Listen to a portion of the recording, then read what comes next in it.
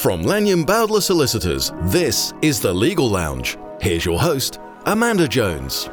Hello and welcome to The Legal Lounge. I'm Amanda, and along with the lawyers and experts here at Lanyon Bowdler, I'll be bringing you a series of podcasts that cover many aspects of law in England and Wales. It's our aim to show you that the law isn't scary, and nor are our lawyers. If you have a particular legal issue you'd like me to put to our specialists for an upcoming episode, please let us know by getting in touch through the website lblaw.co.uk/podcast. In this episode, Beth, Heath and Catherine Jones look at the maternity claims at SaTH, the Shrewsbury and Telford Hospital Trust. Hi, I'm Beth and I'm joined today by my colleague Catherine. Today we're going to be talking about the Shrewsbury and Telford Hospital NHS Trust maternity scandal. This is something that both myself and Catherine have been working on for a number of years. Shrewsbury and Telford Hospital NHS Trust is our local trust, so we regularly do pursue clinical negligence cases against them. And we had seen an increase in the number of obstetric or maternity claims that we were receiving inquiries about. This had been steadily rising over a number of years. And then, Catherine, you'll be aware that a number of families then contacted the current Secretary of State at the time, Jeremy Hunt. It was 23 families in 2017.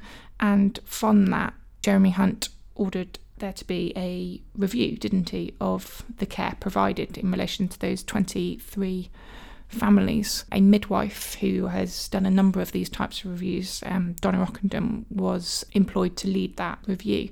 So Catherine, it started off with 23 families, but I understand it's grown exponentially since then. It has, and as you say, there was 23 families initially that were going to be part of the review, but once Donna Ockenden was employed and started to undertake her investigations, it fairly quickly became apparent that there were probably quite significantly more families that had potentially been affected by maternity services at the Trust. So over the years, the Trust actually referred cases themselves to Donna from their own internal investigations, and families that had heard things on the media and through other platforms also got in touch directly with Donna Ockenden. And we have also referred clients to Donna Ockenden over the past few years where we considered that if they weren't involved in the review, that potentially that they should be. So Donna has now got within the review over 1,860 families that she is investigating. So her review was started, as you said, back in 2017, and she was hoping to have her report produced, I think, last year. But because of the significant number of families that, is far more than was initially anticipated, that final report is still awaited at the moment. That's a really massive number of families. What sort of period are we talking about? Donna is looking at mainly the period between 2000 and 2018, as far as I understand. But I know that there are also some families part of the review that predate the year 2000 and also a significant number that post-date 2018. So it really does cover a very wide period of time. This just suggests that there's been a problem at the maternity unit there for a number of decades. Absolutely. And Donna did actually produce an emerging findings report back in December 2020. The reason she produced that is because there was such a number of families as part of the review, and it was going to take her such a long time to produce her final report that she was actually asked to produce an interim report. And she felt that this was really important because she had a number of things that she'd identified already from looking at the initial 250 families that she felt needed to be communicated both to Shrewsbury and Telford Hospital NHS Trust, but also to other NHS trusts offering maternity services across the country. I've read that report, Catherine, and within that report she identifies a number of kind of common themes in terms of problems within the trust. When I was reading it, it just really, to me, resonated with the cases that I had been instructed on over the years. And I think what really got me was the fact that these problems have been going on for so long and lessons hadn't been learnt from previous mistakes or failings.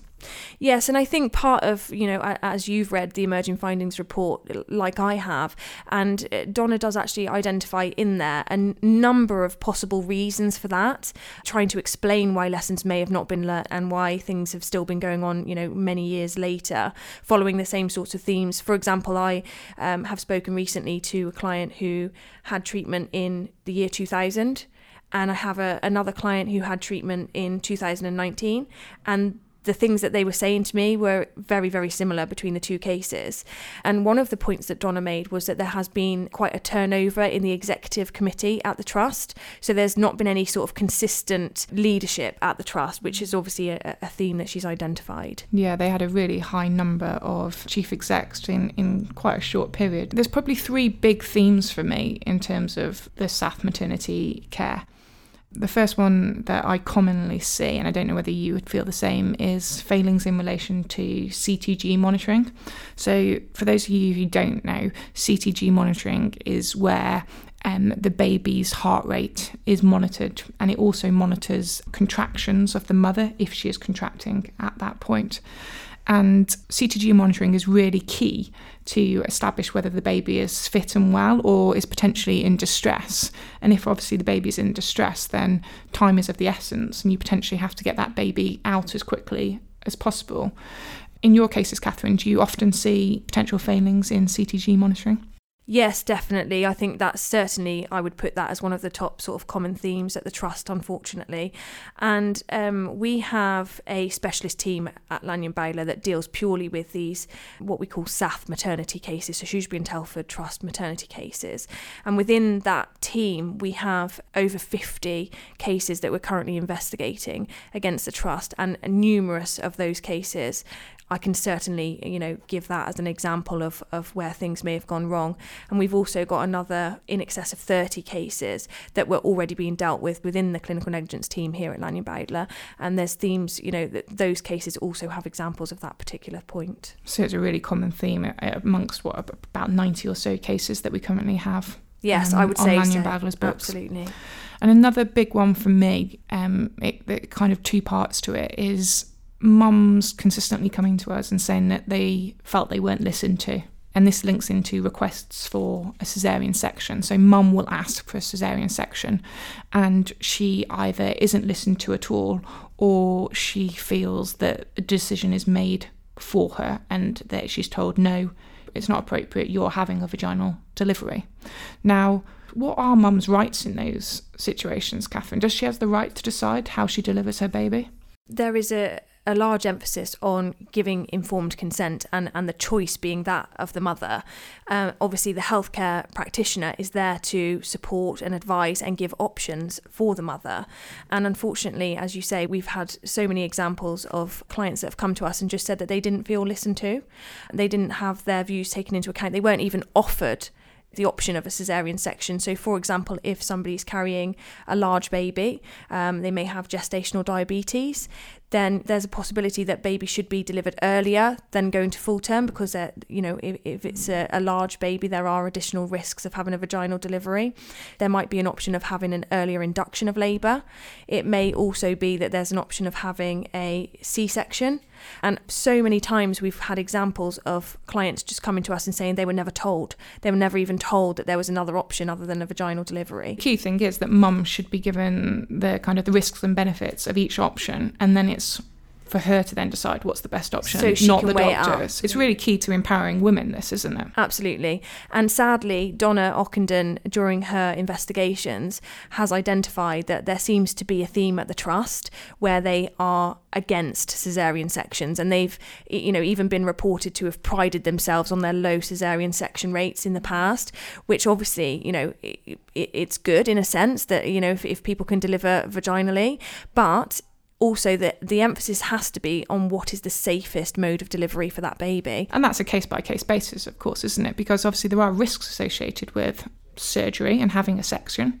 In some circumstances, the risks outweigh the benefits and vice versa. Exactly. It's a balancing act, isn't it? But if you don't have the information, if you aren't given the risks, the possible risks and benefits by your doctor or by your midwife, then you don't know how can you make a decision as to what is best for you and your baby. So another common theme, Catherine, that I have seen in a lot of my cases, and also I know that Donna Ockenden has picked up on as well, is whether doctors, and in particular your most senior doctors, consultants, are being involved in the cases when they should be. So are the midwives and the junior doctors escalating concerns to consultants and at all or in a timely manner. Is that something that you have seen as well? Yes, definitely. That's another example of a definite theme that we've seen across the board on numerous cases that we are instructed on. The issue appears to be potentially in the communication between the different departments. It doesn't seem to be one element of care that's lacking in particular. It seems to be kind of across the board. So that might be at midwife level, at registrar level, at consultant level. And, I think that it seems to be fairly common that there is a kind of a breakdown in communication or a breakdown in the method by which referral can be made and how promptly that's done, and whether that is because more junior staff feel they don't have the access to the consultants, or whether that's because they don't know when referral should be made, that's unclear. And Donna Rockendon's final report, which we are hoping will be published later this year or early next, but obviously it just depends on how she gets on in terms of the delays relating to COVID as much as anything else. We'll just have to wait and see what her findings are in terms of that. Yeah. The real key thing for me is obviously I live in the local community, and so do you, Catherine. You're a local girl as well. And I think the key thing for me is actually seeing real change for the benefit of ourselves, our clients, and our fellow kind of people in the community. I want to be able to tell my friends that they can go there and reassure them that they're going to get great care.